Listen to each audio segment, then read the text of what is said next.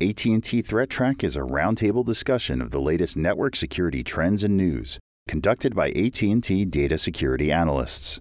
Complete video of this show is available at techchannel.att.com.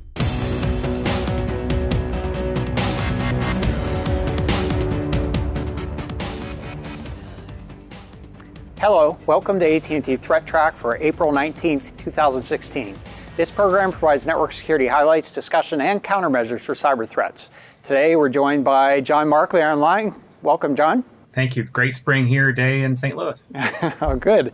Yeah, the weather is getting much better. We have Manny Ortiz here. Pleasure. Welcome, Manny. Thanks. And John Hogeboom. Welcome back, John. Again. Back again. Like a bad penny. I keep turning up. And I'm Brian Rexroad. And well, we're going to start out today with a ransomware segment of the program. It's probably going to become sort of a routine part of this until we get a little bit of a better handle on this, and I mean that collectively as an industry. So, Manny, we'll start with you. And I guess this is a little bit of a good news story, right? Yeah, a little bit. We'll see where the ending of this story goes, but we'll start off with it being good news. And as you said, I think in the last couple of weeks, ransomware has been sort of a theme. So this one just has a little bit of a twist. So in this particular case, we're talking about this security researcher with a Twitter handle of Jack. Mm-hmm. He found this new ransomware called CryptoHost. Like in typical ransomware style, it demands 0.33 bitcoins, which is actually a little bit on the lower end. I think it's usually about $300. This is about 140 US dollars. And it's usually seen bundled with a uTorrent installer. Mm-hmm. In this particular case, what makes it a little bit different is with typical ransomware, your data is actually encrypted. In this case, your data is actually not encrypted. It's actually just copied to a folder. It's actually a Windows roaming folder, and it's RAR'd, and the RAR file is actually password protected. So that might explain why it's cheaper. That might be. Encryption is very costly. They outsource the encryption part, because I think RAR actually does encrypt it when you use a password. I don't know what but it's just their own whatever version. Right. Yep. But you'd be able to crack it. It's a little different situation, perhaps. Right. Okay, so go ahead, Manny. So in this particular case, the RAR file is actually password protected with a 41-character password. And it'll. In a second, we'll go over how they actually create the password. But it's actually being detected as two different things, as ransom, MSIL. I don't even know how to say if that's even sayable. It's a my name crypt.a and ransom cryptohost.a. Right. So again, the password, the thing about this one is that the researchers figured out how the password was actually created. So in this case, what they did was the password is actually created out of a couple of things. So what they did was the writer put the processor ID, the volume serial number, and the motherboard serial number with the dashes removed. So basically all of that slammed together with the current logged on username. So at the end, so you've got all of these basically characters put together, and then at the end you add in the actually currently logged in username, and that basically makes up the password, and that will unlock. So you just go find the file, which is actually located in that roaming folder, and this one actually, when the RAR program like 7-zip asks you for the password, that would be the password for it. So do you know if anybody's coming out with basically automated undo it tool? There are a couple tools. So the site where I saw this site had an actual tool which will actually go in and pull the password for you. So it actually does the calculation for you, creates the password, so it's nice and easy for you to, so if you don't want to actually go do the calculations yourself, you can go and do that. And then there was a couple of steps to removing the malware itself, which is basically just stopping the CryptoHost executable process, deleting the file itself, and then removing it from the auto run. Which will basically remove it. And moving over to sort of the bad news on this is that, as we all know, the next iteration, which is probably going to be the B iteration of this, I'm sure they're going to fix this. They're likely going to fix some aspect of this, that's true. Yeah. So the real answer is don't get infected in the first place. So any news about how this is being propagated typically? So I think the way that they said was it was being done with a uTorrent installer. So any place that folks are downloading, the actual uTorrent clients, Right. I'm assuming that's where they're getting it. So we haven't talked about that kind of thing. We're always talking about making sure you get your mobile apps from a reputable place. Right. We're always talking about a lot of the cases. Most of this ransomware that we've seen has been basically through spamming campaigns. Yep. And so, but you still have to pay attention to where you get your software for anything, quite frankly. Right? Yep. I think one of the things about torrent is, uTorrent, these various clients, most of the people who are using it, I would say the majority of the traffic is probably not legitimate file sharing. Yeah. So they're already getting a tool to engage in something that's not quite legitimate, usually. Mm-hmm. Yeah. That's not the primary, all the I method thought you that were going to can do. say they're probably a little more cognizant of the security concerns, I but don't perhaps not. I think that's very unlikely. Okay. So, John, you're saying we shouldn't we don't need to worry about protecting the criminals. Is that what you're saying? Perhaps it helps the folks that are running this ransomware, make them feel a little more comfortable with what they're doing, right? I'm just saying, in any event, people who are engaged in a lot of BitTorrent typically are younger people sharing lots of videos or files or games or other software. So That they might be not another as be- reason the ransom's a little bit lower, because they've done some market study on the financial Right. facilities of their clientele. Right. Clientele, I like that. Okay, John, so Yeah, another so one. this is just, and we don't have to go into a lot of detail on this one. This is kind of a follow-up or an update. I want to say maybe 2-3 weeks ago we covered this on the show. It's a variant of ransomware called Petya. I'm not sure if I'm pronouncing that correct, but in any event, another ransomware variant. The one that kind of made this one a little bit interesting is that instead of encrypting the files on the system, it's actually encrypting the master boot record and the file allocation table. So it's a little bit more damaging. You can't even really get access to your hard drive because you don't even know where any of the files are actually stored on the hard disk. You could probably recover some of that with forensics and whatnot manually if you had to, but it's not something for the faint of heart. Some researcher came out, and I didn't really read the entire scheme of how he figured this out, but I guess there's some weakness in the encryption scheme that they used here. He has a web page you can go to, and if you do still have a disk that's encrypted with this, if you got hit with this ransomware and you still have it laying around, potentially this website could help you out by showing you what the actual encryption key is that was used. So it's kind of a brute force, it looks like, process that it uses to compute what the key is and figure out what the correct one was that was used. So Okay, very cool. So this obviously somebody was motivated to figure this out. Yeah, probably this guy got hit with it and said, I'm going to figure this out. And he did. So in any event, it seems like that's kind of the case we've seen. Like even the last one you talked about, not a particularly savvy scheme for key creation on that last one. This one maybe a little bit more savvy, but still had a weakness inherent in it. And then we talk about other ransomware where they actually will go out to a command and control to encrypt each individual file. That's a little bit even more advanced. That's why I think what we recommend normally is if you do get hit with ransomware, as soon as you figure it out, disconnect from the network, because that could stop that process of encrypting your files if it is one of those types. Yeah, since you mentioned the cryptography aspect of this, or the key generation, I think it was just this, Bruce Schneier has a monthly blog. If you follow that, I think a lot of folks do. He comes back from his background, dating way back when, is in cryptography. And, he's always been saying that cryptography looks easy, but it really isn't. When you get right down to the nuts and bolts of it, the mathematics is only a piece of it. There are a lot of nuances around it, and the key management ultimately becomes a big part. And I remember Ed Amorosa in his quote, he was like, if you're in a meeting and you want to sound impressive, just say, all of this looks good, but the real challenge is key management. And people, everybody will agree with you. Anyway, I guess my one regret here is that each of these little successes associated with cracking the keys is just really going to make it, that much harder. That is, each iteration is going to become much more sophisticated. So we really have to be kind of focused on prevention of the infections in the first place, as opposed to the recovery from the infections. Right. Yep. All right. So John Markley, let's go to you. And there was some news that came out about bricking Apple devices, and perhaps you can put a little bit of reality around this and explain what's going on.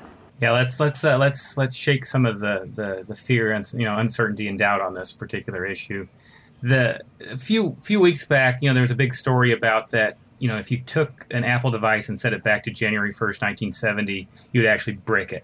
It would be no use whatsoever. Y'all, I'm sure, remember that. And then Apple came back with, here's how to fix it. They actually even fixed or solve it. And they came out with a fix in upgrading to Apple iOS 9.3.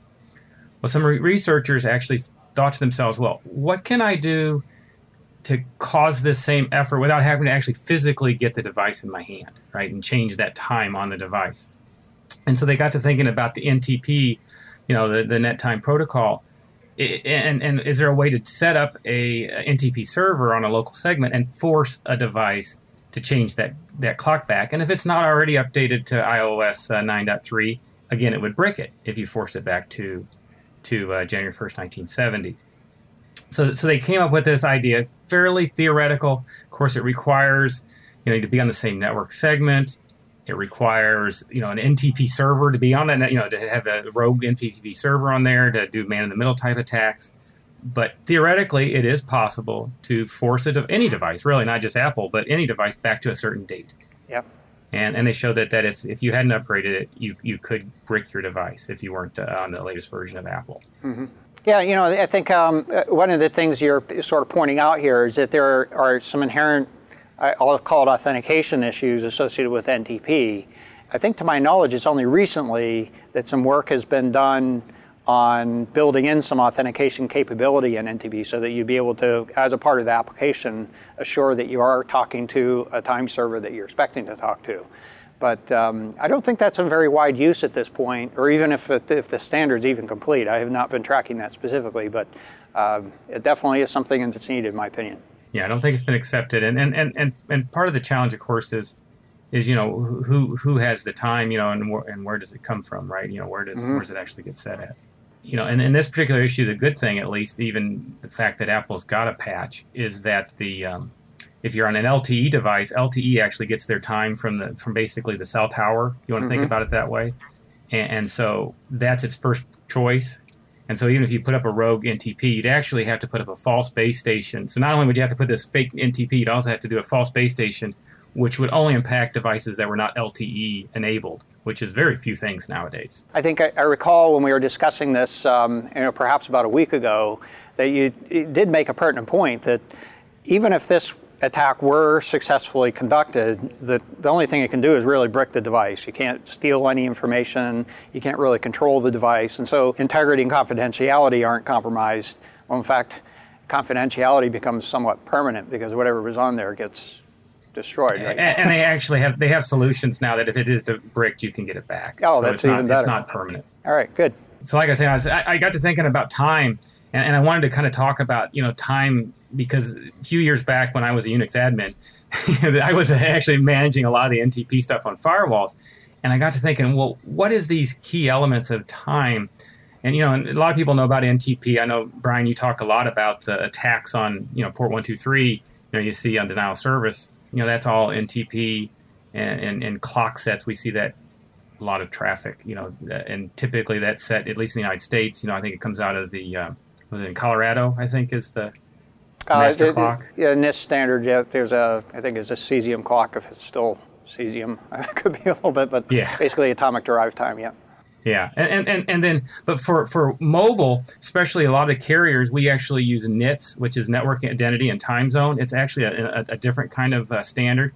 It doesn't have to be quite as down to the microsecond or picosecond. I don't even know how far it goes down to some systems, but it doesn't have to be that specific. But it does have to be accurate, and because it doesn't have to be global, it just has to be just for that tower. NITS works pretty well, just being fairly close. Mm-hmm. There is some discussion as should cell providers go away from NITS, but it's it's still, that's kind of the standard we're at right now. And then another term that people like to talk about, like I said, this is the Unix background in my head, is epoch time. And if you ever messed around with the actual Unix operating system, the source code, you'll see that it's all based on this number of seconds since Greenwich Mean Time, or UTC, however you want to call it, in January 1st, 1970, which we just talked about in Apple. That's a date that matches the bricking issue with Apple. And that epoch time is real key in that, it is something that doesn't change. It's just a tick, tick, tick, tick, tick. Doesn't recognize leap seconds, which is where you have to come in with NTP to fix it. Unix and Unix-based systems do use it. And, if you think about the devices we have today, almost everything is Unix-based. I mean, just rattle off, a couple operating systems, a couple devices, and somewhere down at that core, there's a Unix. Yeah, at least derived from Unix, right? I mean, Android's there, your phones, some people would argue Microsoft Windows is Unix-based. It depends on how much of a Unix guy you are, gearhead. You could maybe argue that point. But the thing that I always laugh about is I have this date that I'm going to retire, and that has to be before January 19th, 2038. And because that is when epoch time runs out. So in the old Unix days, we had a signed integer, which was 32 bits long, and it runs out a number of digits on January 19th of 2038. And so if you have an older system that has not been updated to change that to 64 bits, time ends on that date. Mm-hmm. So that's the last day that I know I have to retire before that date. Because there's a lot of systems out there that are not going to have updated to 64-bit time. Yeah, so what you're telling us is January 19th, 2038 is the new Y2K. Is that what you're... Yes. Do you remember the Y2K thing, John? Yeah. And when I had Unix systems, I didn't really care too much about Y2K because it didn't bother me, right? And I was working Unix admin and 2000, and I didn't care because my systems ran great, but I know a lot of the other systems had problems. But this is it. This is the dead. This is the drop dead date. If you've not updated to newer operating system, newer kernel, this is it. All right. Well, it's like you said, most have been updated, and hopefully that'll be the case as we go forward. I remember, the Y2K thing was a big concern. A lot of work went into it, and it turned out to not be that big a deal after all, perhaps because a lot of work went into it. So I think some of the effort had already been put into correcting this problem. Hopefully it'll be a non-issue by the time 2038 rolls around. Plus, all of us will probably be retired by then, right? No, I'm going to be working still. You're still going to be working? I'm still going to be working, yeah. I think I'll be retired. Me too. I'll be working on my retirement. Yeah. So next item here, John, we'll hand it over, John Hogaboom, we'll hand it over to you. And so we did a little bit of investigation and found some information about a botnet doing some denial of service attack activity, and you have the gory details. Yeah, so there's this botnet composed of, and not surprisingly, a bunch of these closed-circuit television, DVR cameras, these OEM boxes anybody can get, and there's all these different versions of them out there. You go to any big box computer store, they have these 8-camera, 16-camera versions, 32, anyway. So Anyway, so there's a particular one, Net Surveillance. That's how it identifies itself. I think there's actually a more specific vendor involved here that's on top of that. But in any event, what we've kind of picked up is that on these devices, they're being compromised because they have a default password set. And there's 2 malware families getting dropped on there. There's a Linux backdoor FGT, which is a really popular DDoS piece of family malware. It's getting dropped in /dev DVRS helper, and that kind of is handling most of the DDoS C2 functions. However, there's another piece of malware also on. I don't know if it's 2 different actors or if it's the same person, but I think it might be the same actor. There's another malware piece that gets dropped that's Linux Tsunami, which has a lot of the same functionality that the Linux backdoor FGT does, but they're primarily using that one to do all this 23 TCP telnet scanning and brute forcing. So we see that in the we see that in the internet weather reports that you do at the end of the show, and probably these guys are contributing to that type of activity. I got a chart that kind of shows the distribution, which was interesting. I presume that there's not really much of a patching process associated with these devices either. Probably not, but I didn't really research it in depth. From my understanding, they usually don't. A lot of these things are coming out of China. They're very kind of low-end products. I don't think they get a lot of patching support. It's just kind of whatever you get when it ships is what you get. Right. And they're pretty low cost. Yeah, I've had one for probably 4 or 5 years, and I have not had. We've seen yours. Have you seen it? It's that little orange dot right over there. Yeah, got it. So this is a picture of just kind of geographic mapping of where most of these are from. And like I said, it is a very specific model that this botnet seems to be recruited from, which I thought was interesting. It seems that there's more density of this particular manufacturer's product in certain parts of the world. Yeah. So we notice Russia and Romania, a lot of these Eastern Bloc countries, I guess, like Bulgaria. I think there might have been Ukraine is in there, but then also Vietnam and Taiwan. So towards that, in the Europe, the big yellow mass in there is really kind of Romania, I think. And then I think over on the right in the Asia Pac, you have Taiwan and Vietnam in there, kind of accounting for a lot of those. But in the U.S., it's pretty sparse, except for Manny's showing up there. I'm just kidding. Brazil also in South America. So it's kind of interesting to see where the majority of them coming from. And from a strength, I also noticed, like in terms of how much power they're pushing out DDoS power. The Russian and Romanian ones they seem to have really good bandwidth. I'm not sure why that is, but in any event, they seem to contribute more to some of these DDoS attacks that we've been seeing. Good for them. They have good network service. That's good. Apparently, yeah. Okay, good. So let's go into some other aspects of the internet weather here, and looking at the last week or so. And surprise, surprise, there's scanning activity on port 23. Right. And a lot of it's associated with not necessarily just this botnet, but others that are doing. Lots of other ones. Lots of other ones. Followed by port 22 TCP, 3389 TCP, that's remote desktop protocol, 445 TCP, 8080 TCP. That one moved up about 10 slots. Although we're going to take a look at the graph on a few of these, and you'll find that one's not all that impressively changed, but you'll see it. 443 TCP is next, followed by 25 TCP, 143 TCP. 143 is that the IMAP? Yeah. And then 1911 TCP, that's the one that we had associated with the industrial control activities as well. Fox. Right. Okay, so and then looking at the most sources doing the probing, port 23 has grown a little bit since last week. It hasn't really changed in ranking because it's at the top of the list by far in terms of ranking, but it has grown in terms of proportion of the activity that's taking place there. We'll take a closer look at that. You'll see why, or at least the parents of that and how much. Followed by 53413 UDP, that's that Netis router backdoor. We'll take a look at that one and the progress associated with it. And then we have some ICMP in here also, which is pretty typical of the case. ICMP type 3, by the way, is basically a administratively denied, or basically you can't get there from here message. Followed by 445 TCP, 53 UDP, that being DNS. 8 ICMP is a ping request. 0 ICMP is a ping response, and so that's often used to be able to identify machines, perhaps even for exploit purposes, but there's a lot of that on the internet. You'll see that scanning around. Followed by 2816 ICMP. Well, actually, it's not 2816. That's actually another denied response message, which is actually ICMP type 11. And then 27015, we looked at that last week. That's associated with gaming activity and some interesting observations there. Nothing malicious associated with it.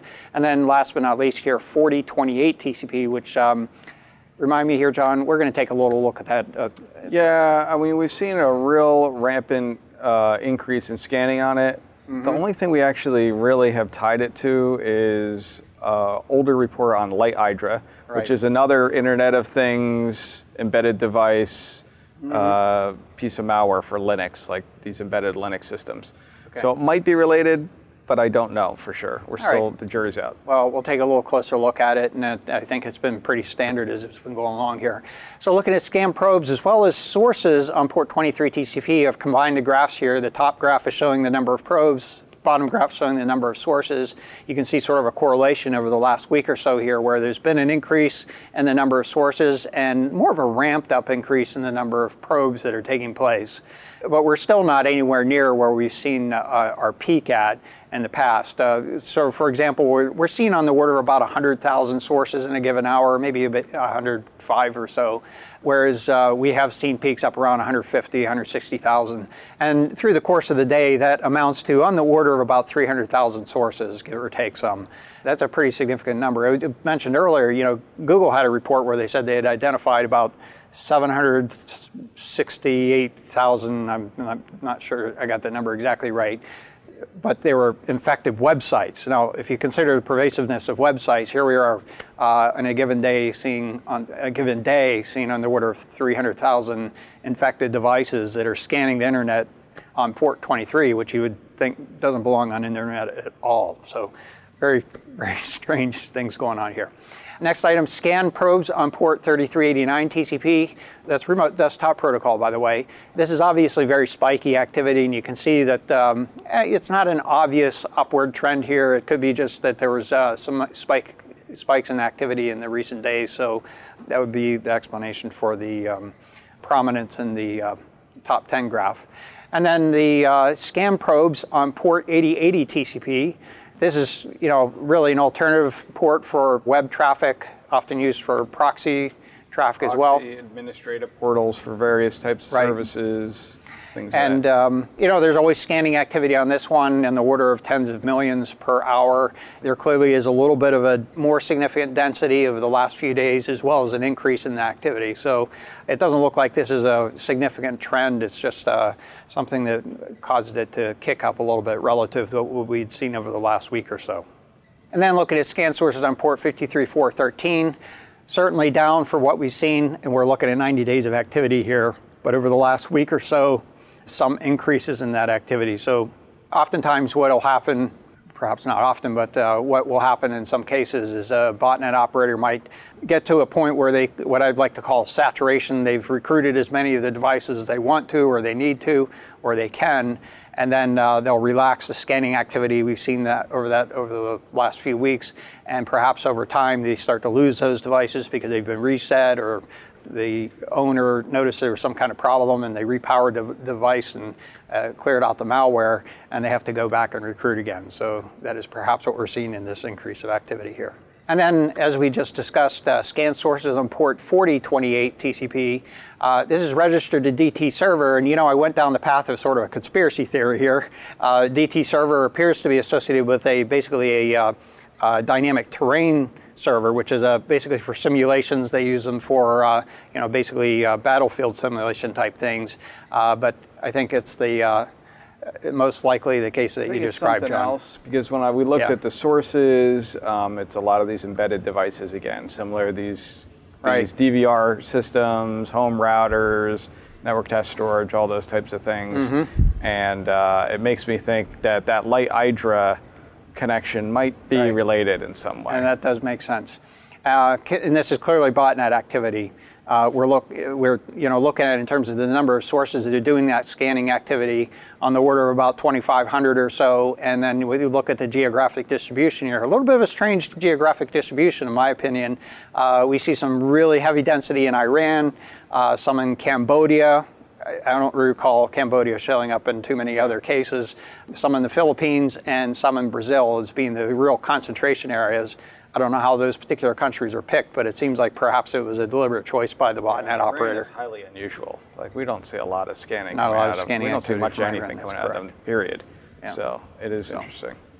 So that's our show for today. We'd like to thank you for joining us. If you'd like to get in touch with us, you can email us at attthreattrack@list.att.com.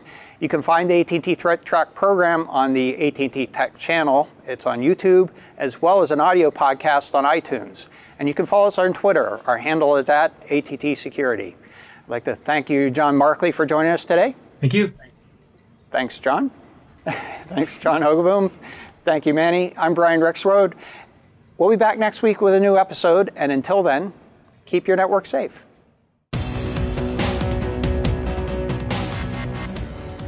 The views expressed on AT&T Threat Track are those of the participants and do not necessarily represent the views of AT&T or any other person or entity.